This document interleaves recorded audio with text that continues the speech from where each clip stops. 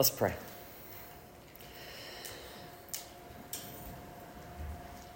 Father, we trust in you to declare and proclaim through your very own words who you are and what you're like.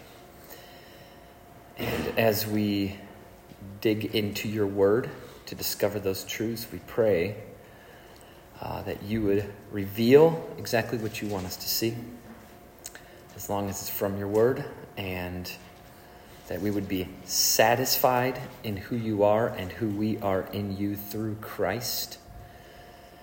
So I'm just calling upon you, Father, that you would fill me with your Spirit, fill all of us with your Spirit, and that you would work for your glory and our satisfaction in you. We pray this in Jesus' name. Amen. So I think that today I'm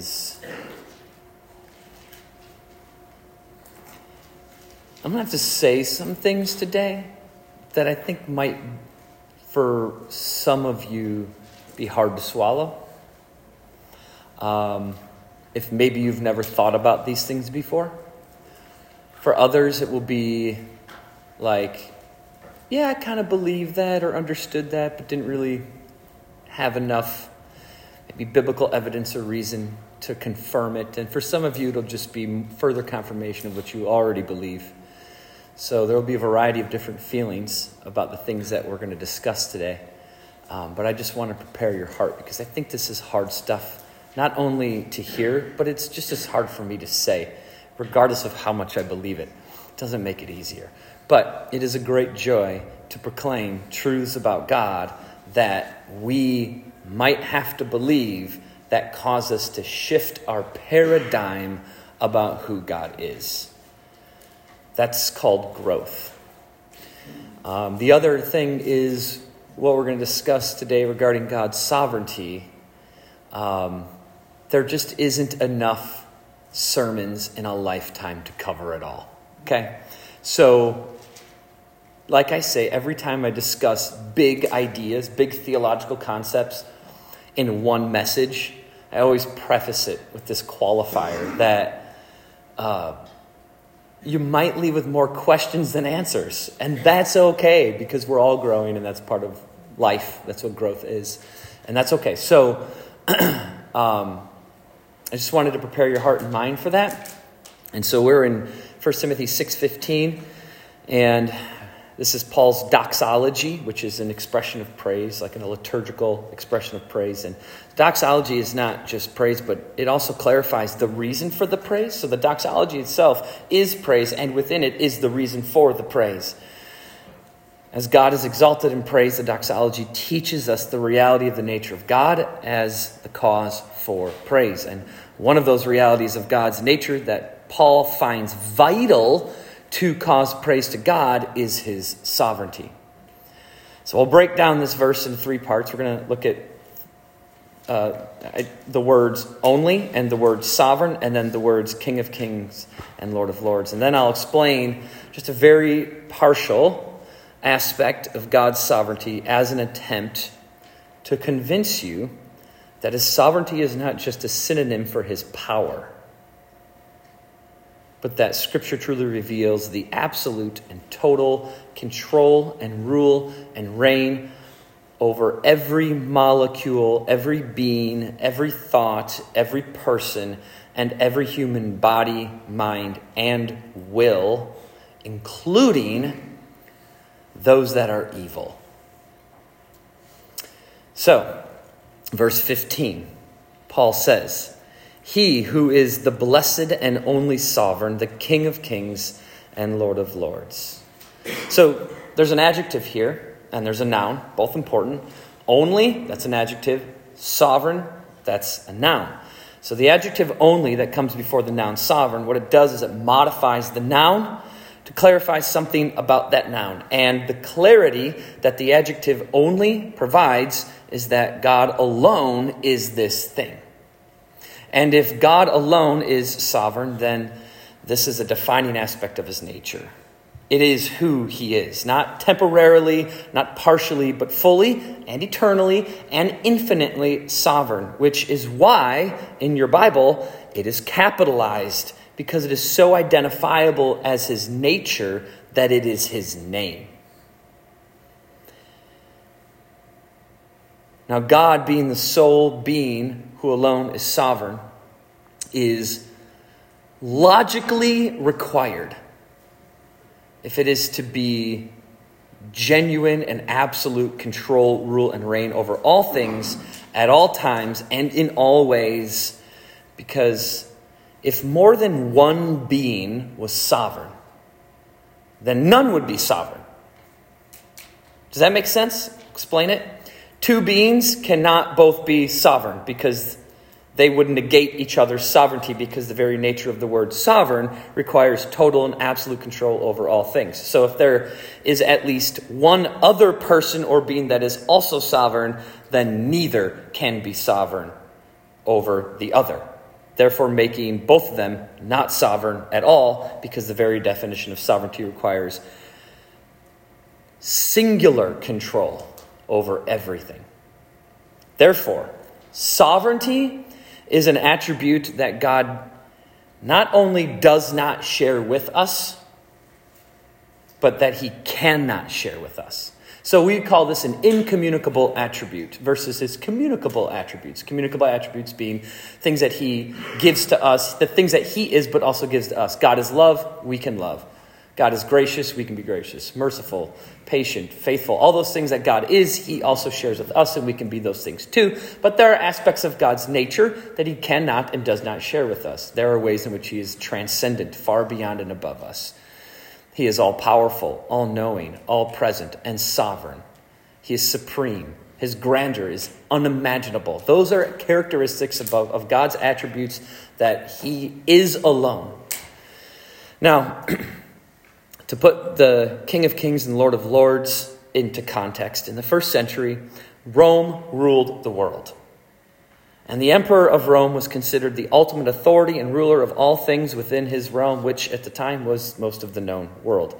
So Paul tells us here that God is sovereign, and he says it so to counter the cultural norm, which was common in the first century, which was essentially worship of the emperor. And this is why Paul qualifies God's sovereignty by saying that he is King of Kings and Lord of Lords. This is Paul's way of saying the emperor is not rule. He does not rule. He is subject to God's authority.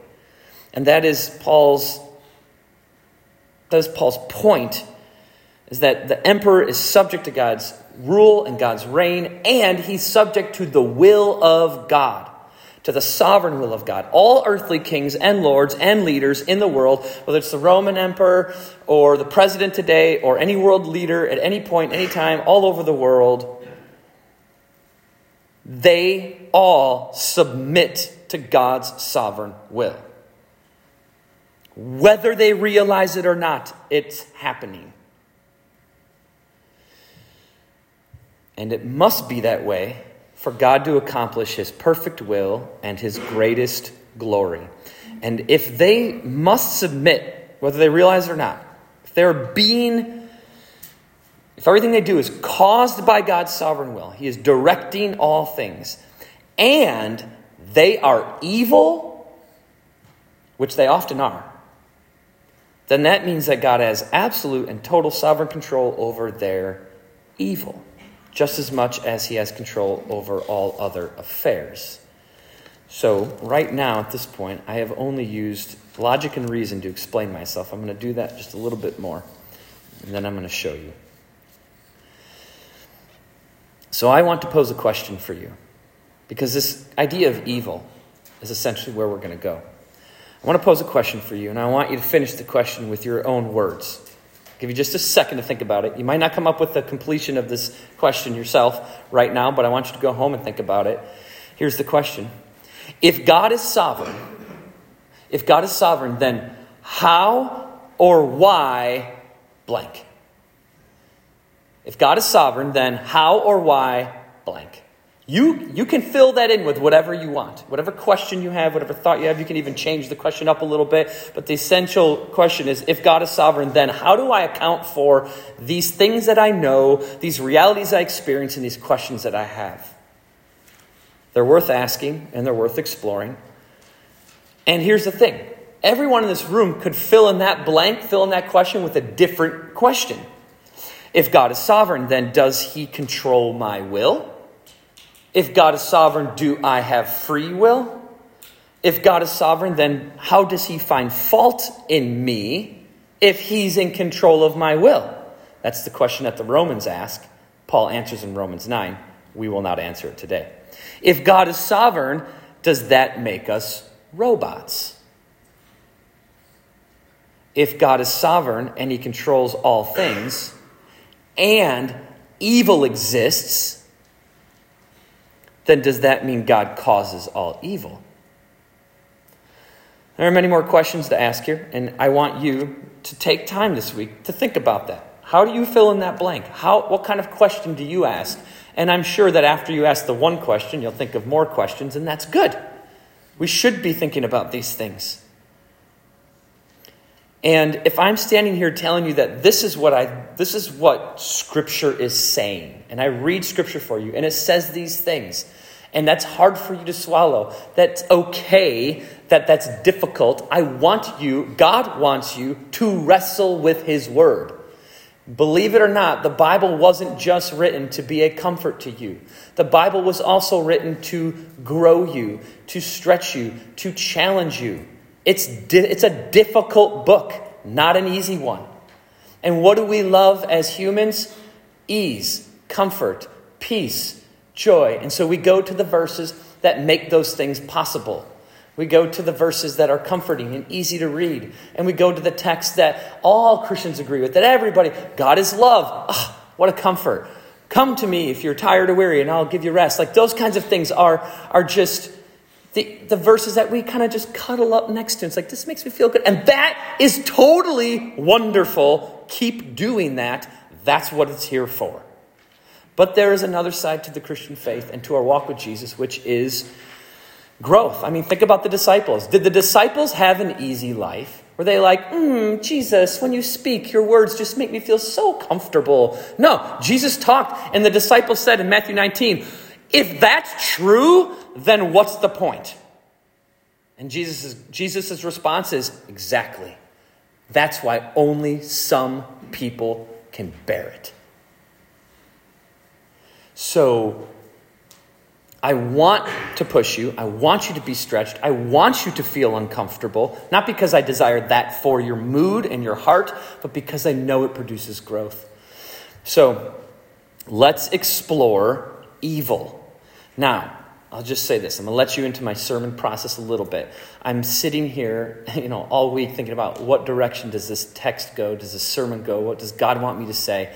And as I think about that, I'm like, well, I could just start off kind of easy, like lay down a bunt and just get to first base really easy. And then just say something about God's sovereignty that like we could all kind of just really agree with right off the bat. Like God is sovereign over everything that happens that's good. And James 1:17 says that. And we'd all be like, yeah, totally. God's so good. Awesome. Yeah, it's comfortable. It's easy. It's encouraging. And as I prayed about this and thought about this more and more, I was like, okay, God, is that what you want me to do? And then we can incrementally build up our knowledge of sovereignty until we get there. And I got an overwhelming sense of God said, swing for the fences. We're going for a home run today. I want you to go for the hard truth because, this is important, because in the hardness of these truths,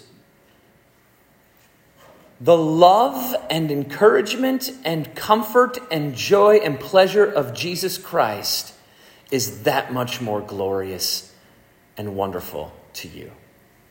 So in order to get the best, we have to address the hardest parts. And that's why we're going to explore evil. And in my intent of exploring evil that exists in this world is that this tends to be the heart of the issue when it comes to God's sovereignty. If we can explain evil and God's sovereignty together, both existing, If evil exists and God is sovereignly in control over every molecule and being and experience and thought and every firing of every neuron that goes through your brain at every moment is all controlled by God, ordained by God, which has to be if God is genuinely in control. Because if that's not true and he's not sovereignly manipulating every molecule for his perfect will so that he would get the most glory, if that's not true, then God is simply reacting to things he doesn't control, which would make him not God. Sovereignty is sovereignty. The word itself means absolute total control. So if he only has control over certain things and not all things totally and completely, then he's not sovereign at all. It's all or none. The word itself, by definition, means all or none. A great expression of this would be our salvation. That we are elect.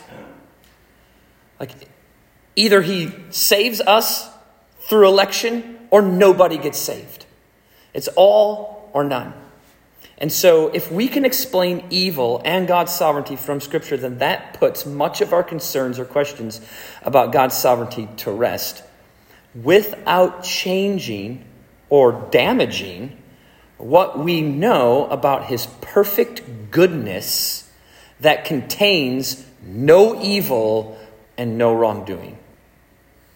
Now, we would all agree that God does things that are disastrous, right? We would agree God does disastrous things. If you don't agree, just open to any random page in the Old Testament and you're likely to find God causing disaster. He does it a lot. And these are things, these disastrous things that God does. If a human were to do them, we would call that human evil. When Hitler invaded Poland, the whole world called it evil, and we would agree. When he massacred millions of Jews, we called him evil. The whole world agrees. But when God rained down fire on Sodom and Gomorrah, we don't call him evil. Why? Because we recognize that God alone determines what is good and evil. He's the judge. And he judged Sodom and Gomorrah for their evil with fire. So we can justify God being destructive because it lines up with our understanding of his justice and his judgment. But what about when we don't see an injustice that requires God's justice? What about when we don't see an injustice that requires God's justice, yet he causes disaster anyway? So unlike Sodom and Gomorrah, we go, well, they deserved it. We see something happen and we go, did they deserve that? This looks like there was no injustice that needed God to judge it. So why is this disaster happening? And if it's happening and it wasn't judgment that required God's justice, then is it from God? How do we answer that question? Well, Job answers that question. So Job, for example, did no wrong. He didn't do anything wrong. Unlike Sodom and Gomorrah, who deserved it, Job says, I didn't do anything wrong. And what God eventually reveals is, well, the point, Job, is you're not like me. And I can do whatever I want. And he even says to Job, where were you? And I made this and that and did all these things. You weren't there. I'm God. I'm in control. I know what I'm doing. The whole entire book of Job is about God's sovereignty. So Job does no wrong. He's not perfect. He's not sinless. But there's no pragmatic reason for God to make Job's life such a living hell. And yet God ordained evil upon Job. Well, it wasn't God, it was Satan, right? You're right.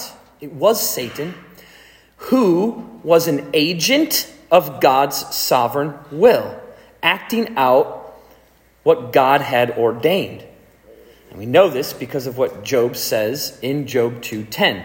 After receiving unimaginable suffering from Satan, Job credits God with the evil. Do you hear that statement? Job credits God with the evil. Now, right there, your sensibilities about the nature of God, if you don't already understand this or know this or believe this, your sensibilities about the nature of God should feel a little ruffled right now for me to say that Job credits God with the evil. Because it sounds a lot like you're saying, Mark, that God is evil. And that's not what Job is saying, nor is it what I'm saying. This is what Job says in Job 2:10. Shall we receive good from God, and shall we not receive evil? The Hebrews declare evil from God. Job admits that it was God who caused this evil in his life. He gives God the credit for what Job described specifically as evil. Even though it was Satan who performed the moral evils, it was God's sovereign will to cause Satan to do so, making God not a performer of evil, but instead an evil agent, Satan, the one who acts in immoral evil. And if you think that maybe Job was wrong, because Job's the one who says, shall we receive good from God and shall we not receive evil? Maybe Job doesn't know what he's talking about. Maybe Job's wrong. Maybe Job's misunderstanding. After all, this is a historical text. It's not telling us what to believe. It's just telling us what happened. And it's recording that Job said something. And maybe Job was wrong. It's recording what he said, but that doesn't mean it's true. It's just there's a lot of things that people in Scripture have said that aren't true. It's just recording what they said. So maybe that's the case. However, the problem with that thought is that Scripture puts it to rest at the end of verse 10 where it says, in all this, Job did not sin with his lips. So after declaring that God caused the evil, Scripture then confirms that Job is right. And not only here, but in Job 2:10, but also later in Job 42:11, which says, and they are his friends, they showed him sympathy and comforted him for what? All the evil that the Lord had brought upon him.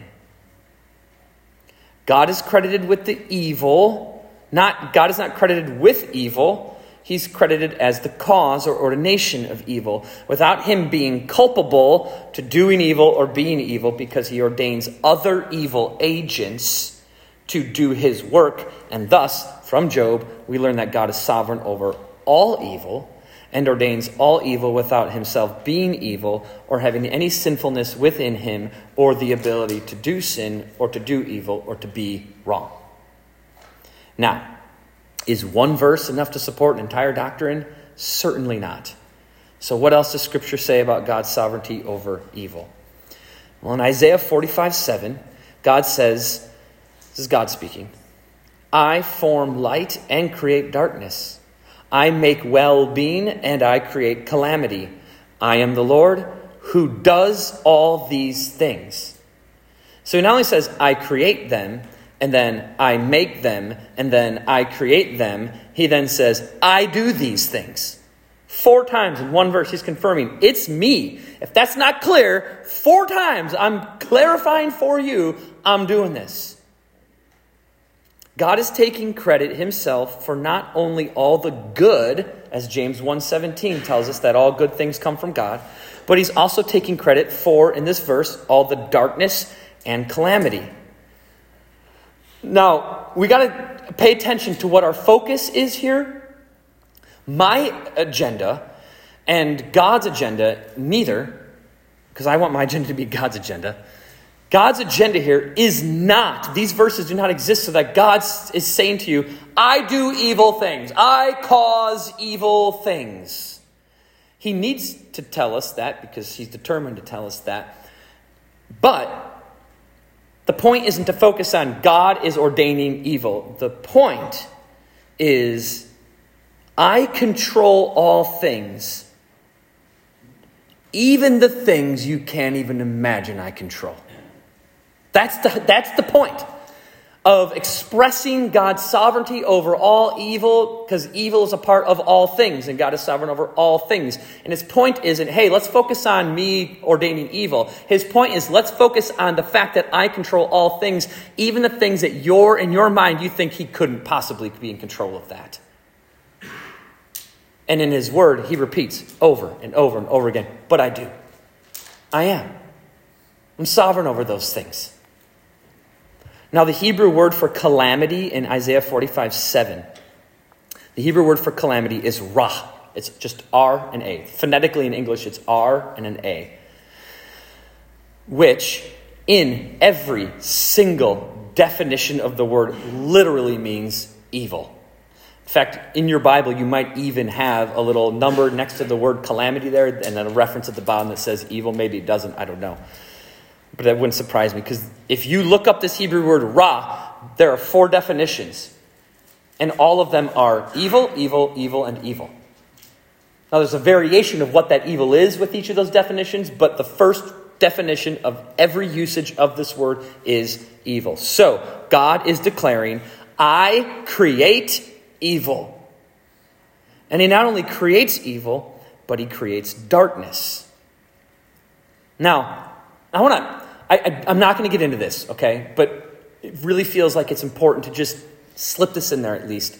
When I say God creates evil, when God says he creates evil, you've got to understand that that doesn't mean he is like, because God can't do evil. So it's not like he's in his workshop and he's like, I'm going to make this thing that's really terrible. And I'm going to like put it out there. And it's going to be mine. We got to understand the nature of evil. Evil is the absence of good. So God isn't creating evil in the way that we think of God creating a tree or creating whatever, everything. He isn't putting it together. Evil is the absence of good. So evil is God choosing or ordaining or sovereignly willing that certain goods be absent. Certain aspects of his nature be absent in reality. And in the absence of his goodness, evil exists. And it's much like, cold and heat, right? Heat exists. Heat is measurable. We can measure heat, but we can measure heat molecularly. But we cannot measure cold. What is cold? It's simply a word we use to describe the absence of heat. So did God create cold? Not really, because cold doesn't exist. It's just the absence of heat. Did God create evil? Well, not really, but he ordains it to exist in the absence of his goodness. So that's an important reality just to kind of like tuck in the back of your mind, that God isn't like up in heaven being like, ooh, I'm going to put together some fun stuff for him and like throw fireballs of evil at people, But it's just the absence of his goodness, which I think there's more to that to discuss. We're just not going to go there. So he not only creates evil, but he creates darkness, according to Isaiah 45:7. And even though, so he creates darkness, even though 1 John 1:5 says, in him is no darkness at all. So how do we reconcile those two verses? Now the answer to these texts, to reconcile these texts, is God's two wills. And again, this is something that we're not going to have time to really dig into, but I do need to just clarify it a bit. God has two wills, a sovereign will and a moral will. His sovereign will is unbreakable by any being or anything, and it is also unknowable until it happens. And it will happen because God determines by his will that it happen. But God also has a moral will, and his moral will is different from his sovereign will because his moral will is expressed in his commands, it's expressed in his instructions, it's expressed in his desires and his wants, and it reveals his desire, it reveals his heart, it reveals an entirely different side of his characteristics and attributes in nature, as opposed to what he determines to happen in his sovereign will. So his moral will, it reveals his desire. His sovereign will reveals his authority to make things happen in the way that he knows will give him and produce for him his greatest glory. His moral will we can know from Scripture. Do this, don't do that. Follow this command. Don't follow this. Do this, do that. Okay. But his sovereign will is only revealed when it happens. And both wills exist simultaneously and can operate in what we would perceive as opposition to one another. If God's moral will is that no one does evil, then how can he sovereignly ordain evil while not desiring that there be evil? A question that takes more time than I think we have to answer, but let me just give you a taste. First of all, we all have two wills. Have you ever done something you don't want to do, but you know you must do it, so you do it, despite not desiring to do it because you know that to do it is the right thing to do, and that it's good to do. So you do it anyways, despite not wanting to do it. That is you exercising two wills at once. Your desire doesn't match what you have to do, but you have to do it because it's required. And you could choose not to do it, but you're like, this is the right thing to do. I got to do it. I don't want to do it, but I got to do it. An example I've used many times from this pulpit is disciplining your children. No one desires to discipline their children, but you have to. So in your quote-unquote sovereign will as a parent, you discipline your child. But in your heart, you're like, I don't want to do this, but I have to. Because this is good. This will produce the best result. And that's exactly how God's two wills operate. His sovereign will is, I have to do these things because this will produce my greatest glory and my people's greatest joy in me. So I have to do it. My heart doesn't desire to do certain things. It's not an expression of my heart, but it does need to happen, because then the hearts I choose will be filled more fully, and so will mine. So God has a sovereign will and a moral will. Now, his sovereign will is always prioritized over his moral will. So his moral will serves his sovereign will. And it is that way, not because God is subject to his sovereign will. His sovereign will doesn't rule him. He determines that will. But because he determines that his sovereign will is what happens, despite him expressing the goodness of his perfect holiness in his moral will. And his moral will must exist to express his true nature of goodness. That's an important part. His moral will has to exist because it reveals to us the side of God that we need when we realize that God is sovereignly in control of all things. We also need the comfort of knowing that God is patient, kind, loving, gracious, merciful, forgiving, faithful. That he's a shepherd, tends to your needs, loves you, cares for you, which is going to be vital to know from Scripture when we start reading some other difficult things about God. So his moral will must exist to express his true nature of goodness. But in order for us to see the goodness of his grace, he casts it upon the black backdrop of evil, like an engagement ring in a box. His grace is a shining diamond which shines brighter and is seen as more glorious when behind it sits the black felt of the jewelry box that is called evil. The darkness behind his grace that he ordains, he must ordain and place it right where it belongs so that his grace shines even brighter. So you could say that evil and God's grace are a package deal according to his sovereign will. Because the more that evil is relevant, the more his grace is prominent.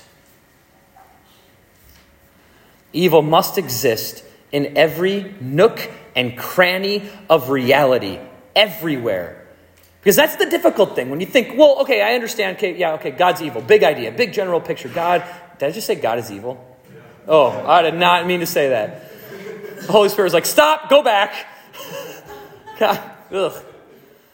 God ordains evil. Now I forgot my point. Whatever. Oh, now I remember. Okay, so I think when you really think about it, when you start to get down into like the details of what this must mean, if God is really ordaining all evils, and then I see these particular evils, and I have to think to myself, God's causing that? There's no way that God is okay with that. And it's like, yeah, the reason you think that is because you are thinking about his moral will. He also is not okay with that. And Scripture is abundantly clear that God is not okay with sin, that he hates it, commands us not to do it, and says, I don't do it either. But it has to be everywhere. It has to be in every tiny molecule that exists in the world. It has to influence and take every single part of your being and every part of reality. This is why wood decays. Every molecule in a piece of wood is dying. And God is moment by moment causing its death slowly. Every aspect of reality has to be inundated with sin and evil for his grace to be most fully expressed in redeeming not only man, but redeeming all of creation. That's Romans 8. This is essentially the answer that Paul provides in Romans 9 when explaining God's sovereign will and answering the question about how God can find guilt in beings that he controls. Paul answers that question. I won't today, but Paul does. Now, in order to assure that he alone gets all the glory for his grace to us, he must also assure that all of reality is tainted by sin, meaning he must ordain and cause sin and evil to exist to its fullest extent, making his grace that much more satisfying. Meaning he must exercise both his moral will, expressing his desire for goodness, while also exercising his sovereign will, which expresses his desire for his goodness to be better perceived through his grace by him ordaining all evil. Now, let me give you some biblical examples so that our dependence on this truth is not just reason and logic, but God's very own words about himself. Amos 3:6. Does disaster come to a city unless the Lord has done it? This is his sovereign will, not his moral will. Because this verse does it. This isn't Sodom and Gomorrah, where we look at them and say, well, they're evil and they deserved it. This verse doesn't qualify God bringing disaster for the reason of judgment on evil people, but rather it is a general statement that declares that if disaster comes to a city, regardless of the reason, God is the cause. It is God who did it. He says, I do it, even if it's not judgment for sin. Ezekiel 6:10. I have not said in vain that I would do this evil to them. That is his sovereign will, declaring of himself that he will do this evil. Now, if we didn't understand all of Scripture, so first of all, you could look at that verse and say, how can you argue with God ordaining and causing evil? It says it right here. I would do this evil. And he says, I didn't say that in vain. I mean it. That's God's way of saying, I mean it when I say I'm doing this evil. Now, I could look at that and say, how could you not believe what I'm telling you? It says it right there, plain and clear in this verse. On the other hand,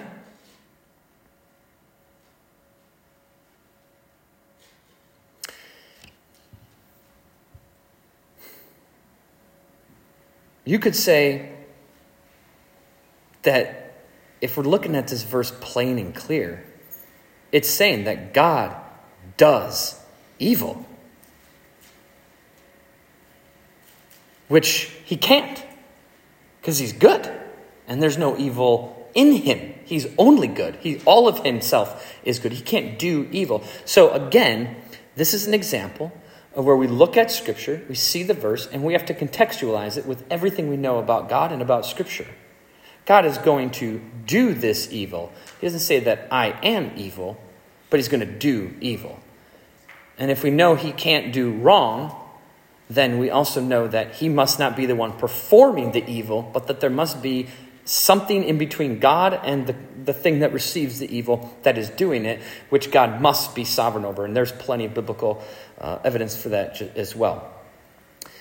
Jeremiah 19:9. I will make them eat the flesh of their sons and their daughters. Now this one's interesting. That's sin. To eat the flesh of people, to sacrifice a person, according to God's law, that's sin. And he says that God says that he will make them do it, which means God is exercising his sovereign will to cause someone to do evil despite it opposing his moral will that says that this is sin to do it. And that in God's morality says, I hate this, so I made a law against it, but I'm going to cause you to do it. So God has a moral that says, I don't approve this, I don't like it, don't do it, but he's saying, but I'm going to make you do it. What do we do with that? We got to wrestle with these texts.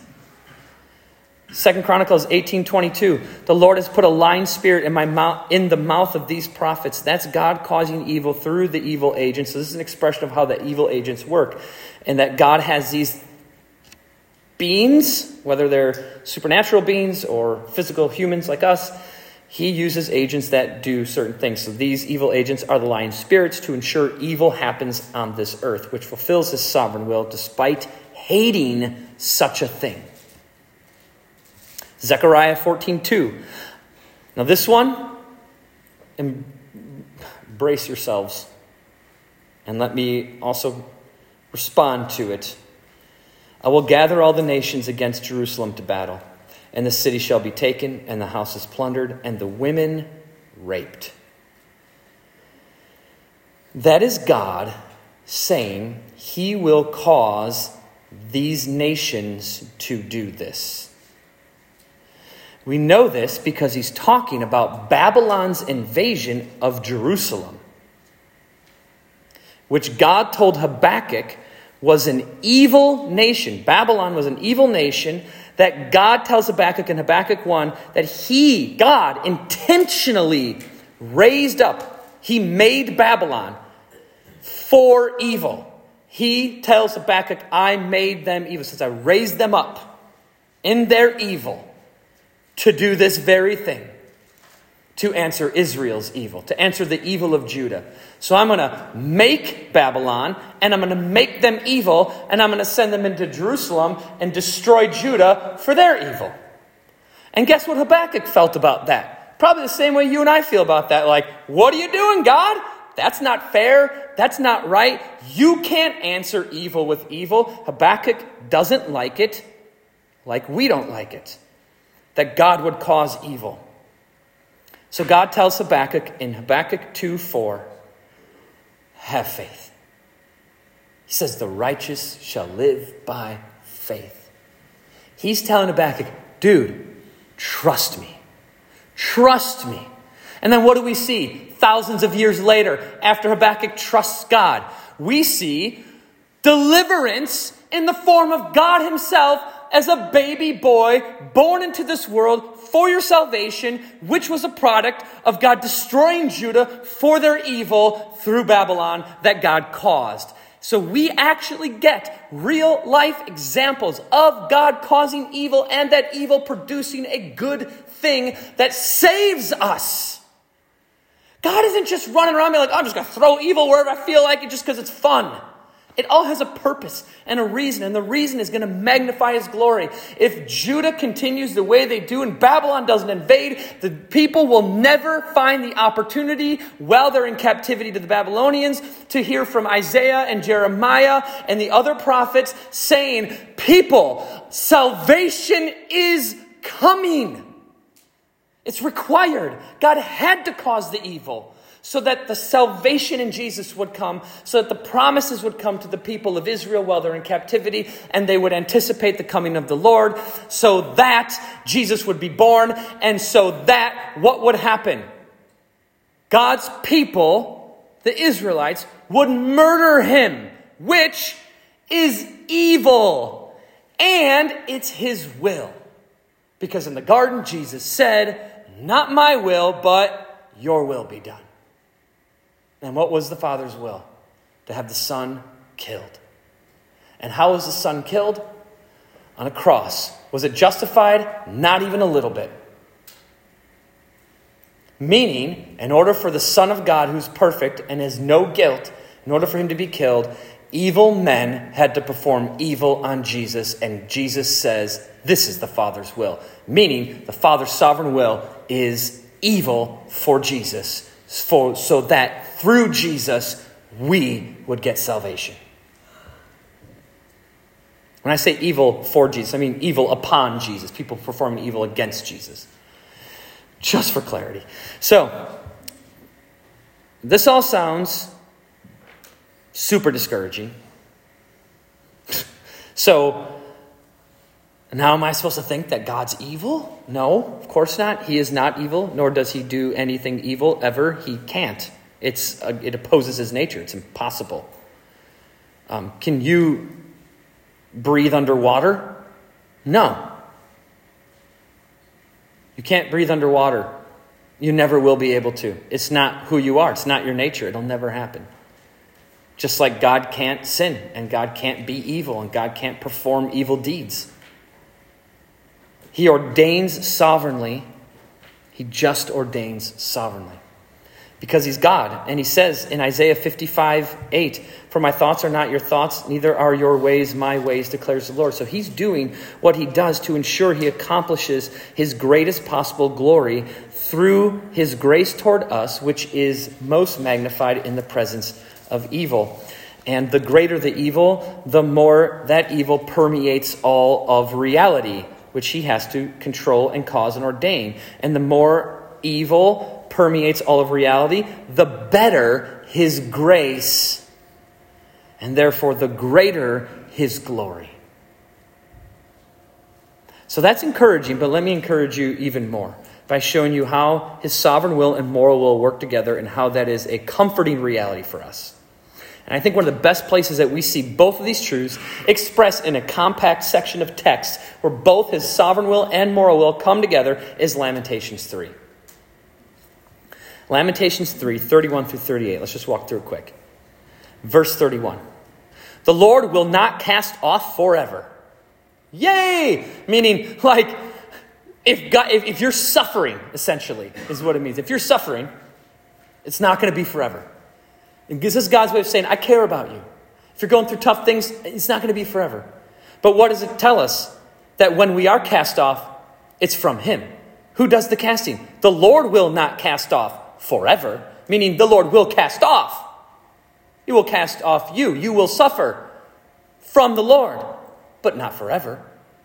So it's like, I'm sovereign, but I'm gracious, I'm kind, I'm compassionate, I'm understanding. And this has a purpose. This isn't for your death, this is for life. So it's an expression of his moral will and his sovereign will all in one. Verse 32. "But though he cause grief." Have you ever felt grief? Ever felt bad? Have you ever sinned? And then felt bad about that sin? I think everyone has. Ever done something you're not proud of, feel bad about? God causes that grief. Have you ever suffered grief? Ever suffered things that aren't a cause of you? You didn't cause it. You didn't do it. You didn't perform a sin. You didn't do anything evil. It just happened to you. And it was grievous. That was God. Now, if that's like, what the heck? Why is he doing this to me? There's comfort coming. So that's God's sovereign will. Though he caused grief, it's expressing that despite his compassion and his moral will, nevertheless, he will cause you grief. And your grief can only happen as a product of evil.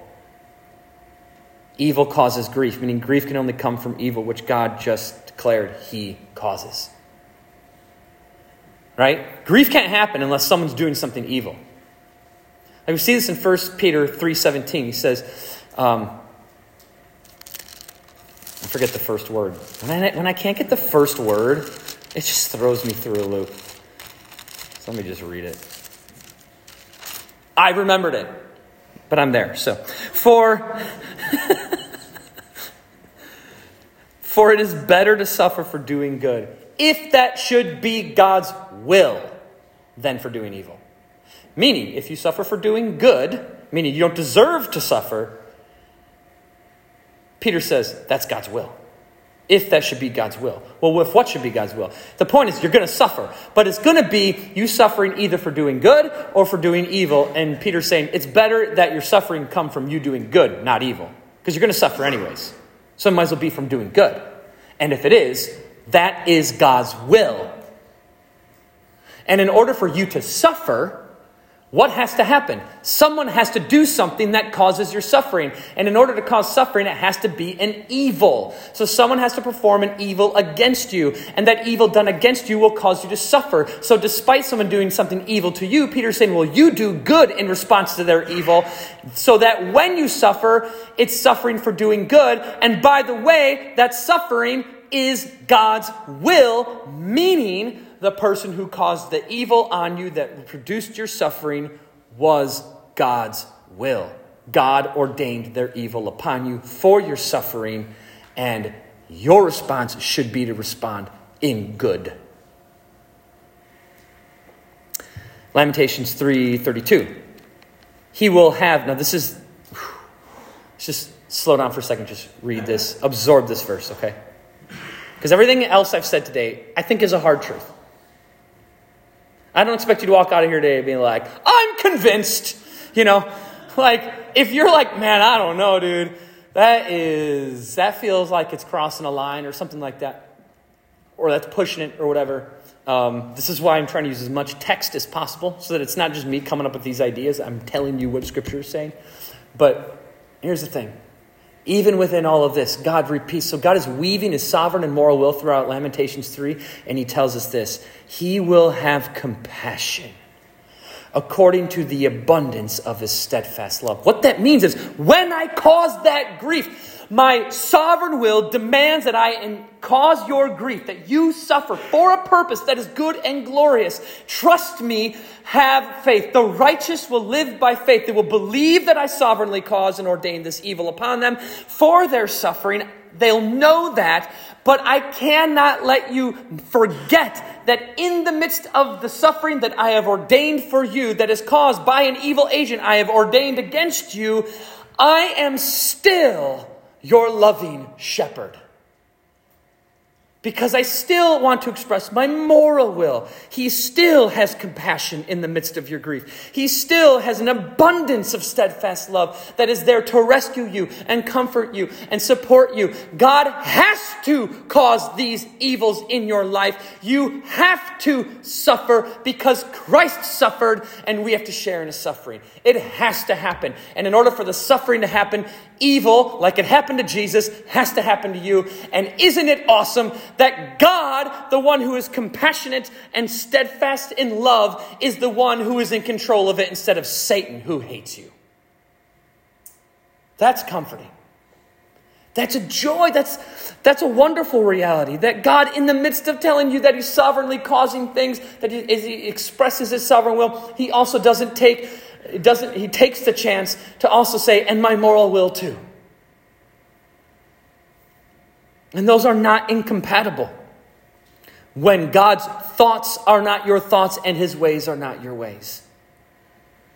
Verse 33, for he does not, this is so comforting, listen to this. He does not willingly afflict or grieve the children of men. What? He just said he does it. He just says, I cause grief. And he says, but I don't do it willingly. Well, if you didn't will it, then how's it happen? Because what he's saying is he doesn't his moral will doesn't want to do it, but his sovereign will has to do it. So he's going to do it, even though his heart aches for you while he does it. And so he puts these in the parameter of his two wills, and we see both these realities come to the surface in Scripture itself, and we go, what do we do with these? They seem like they oppose each other, and God says, but they don't, because I do all of this. Verses 34 through 36, to crush underfoot all the prisoners of the earth, to deny a man justice in the presence of the Most High, to subvert a man in his lawsuit. The Lord does not approve, but he does it. He causes it. He ordains it, but he does not approve. What? How do we reconcile two wills? That's his moral will, expressing to us that which does not please him, yet we know that this very thing happens, and if it happens, it causes affliction and grief, which God just said he ordains. Verse 37, who has spoken and it come to pass, unless the Lord has commanded it? There are very few verses in Scripture that are this clear about his absolute sovereignty. That's his sovereign will. That is God saying that every word you speak, every thought you have, every outcome of life, every molecule, everything that does come to pass, every outcome of life is commanded, ordained, dictated, caused by God's sovereign will. Who's spoken and it come to pass? Unless the Lord has commanded it to come to pass. Verse 38. If verse 37 wasn't enough, this will be. Is it not? It's a rhetorical question, by the way. Is it not from the mouth of the Most High that good and bad come? That's a sovereign will. And it's the statement that puts all of the rest to rest, that whether it is good or bad, whether it is good or evil, it comes from God. He sovereignly ordains it, and it will come to pass. Now, if any of this is unsettling, which I'm sure it can be, there is encouragement and hope in all of this. And let me tell you, you probably, I hope you do, have a lot of questions after this. You should be going, well, if that's true, then, and again, back to that question I asked you to think about earlier. If God is sovereign over evil, then fill in the blank. Write those questions down. Think about them. Look in Scripture. Come to me. I have in my possession right now a document that is a list of verses. I have a ton of documents in my phone that are all different subject matters, and one of them is specifically God's sovereignty. And in that document, it's a running document that's not yet complete. I have 183 verses about God's sovereignty, and it's growing because as I read Scripture constantly, I'm going, oh, there it is. And as I learn more about the nature of God I learned from 183 texts starts to influence how I see the next text. Now, I'm not suggesting we should take an idea that the verse isn't saying and push a different idea into it. That's called eisegesis. That's bad. We don't do that. Okay? But what happens is the reality of what happens is when we read Scripture, we can see other attributes of God are at play in this, even if that verse isn't specifically about it. And God's sovereignty is one that is like so prominent and so questionable and so difficult that it's obvious when we see it.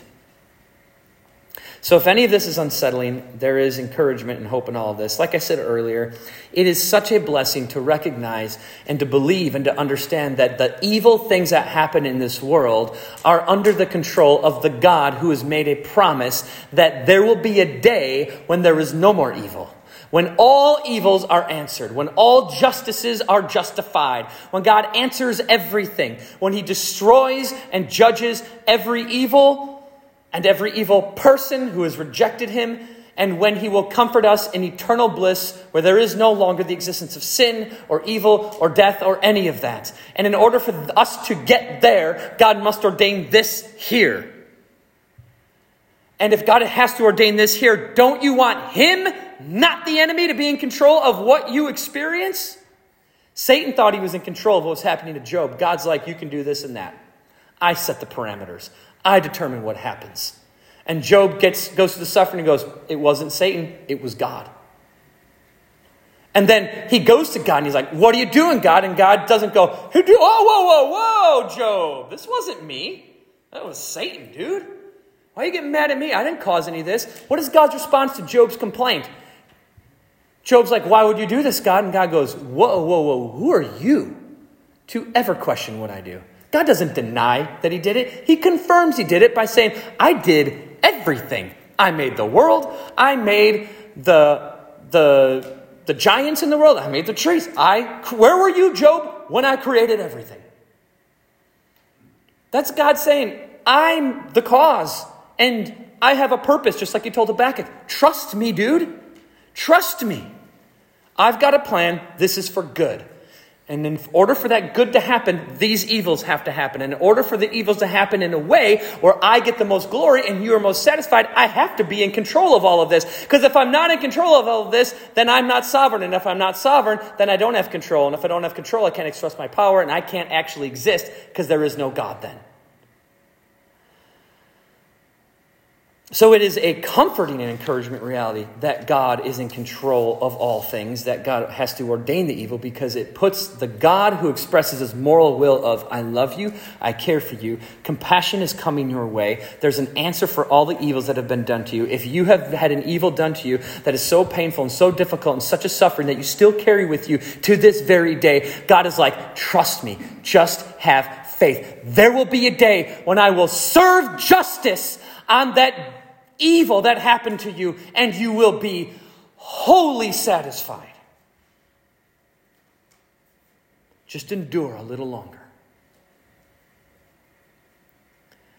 Because Psalm 119:75 says, in faithfulness you have afflicted me.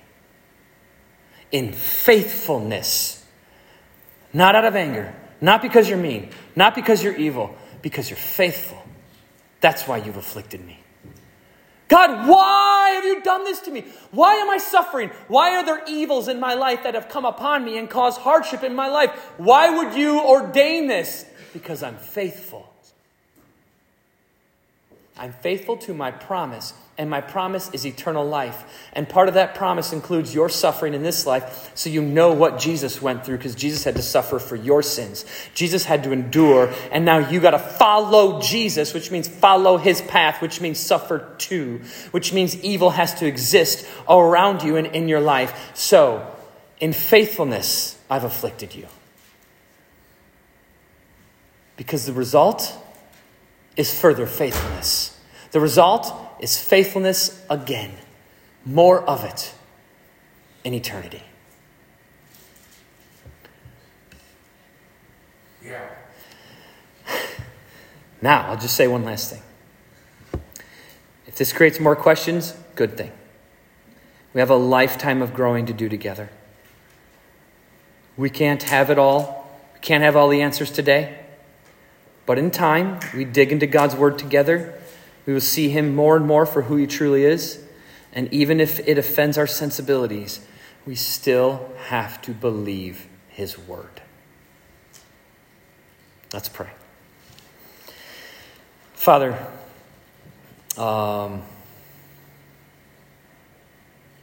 I know that I am not perfect and that my sermons can't be perfect.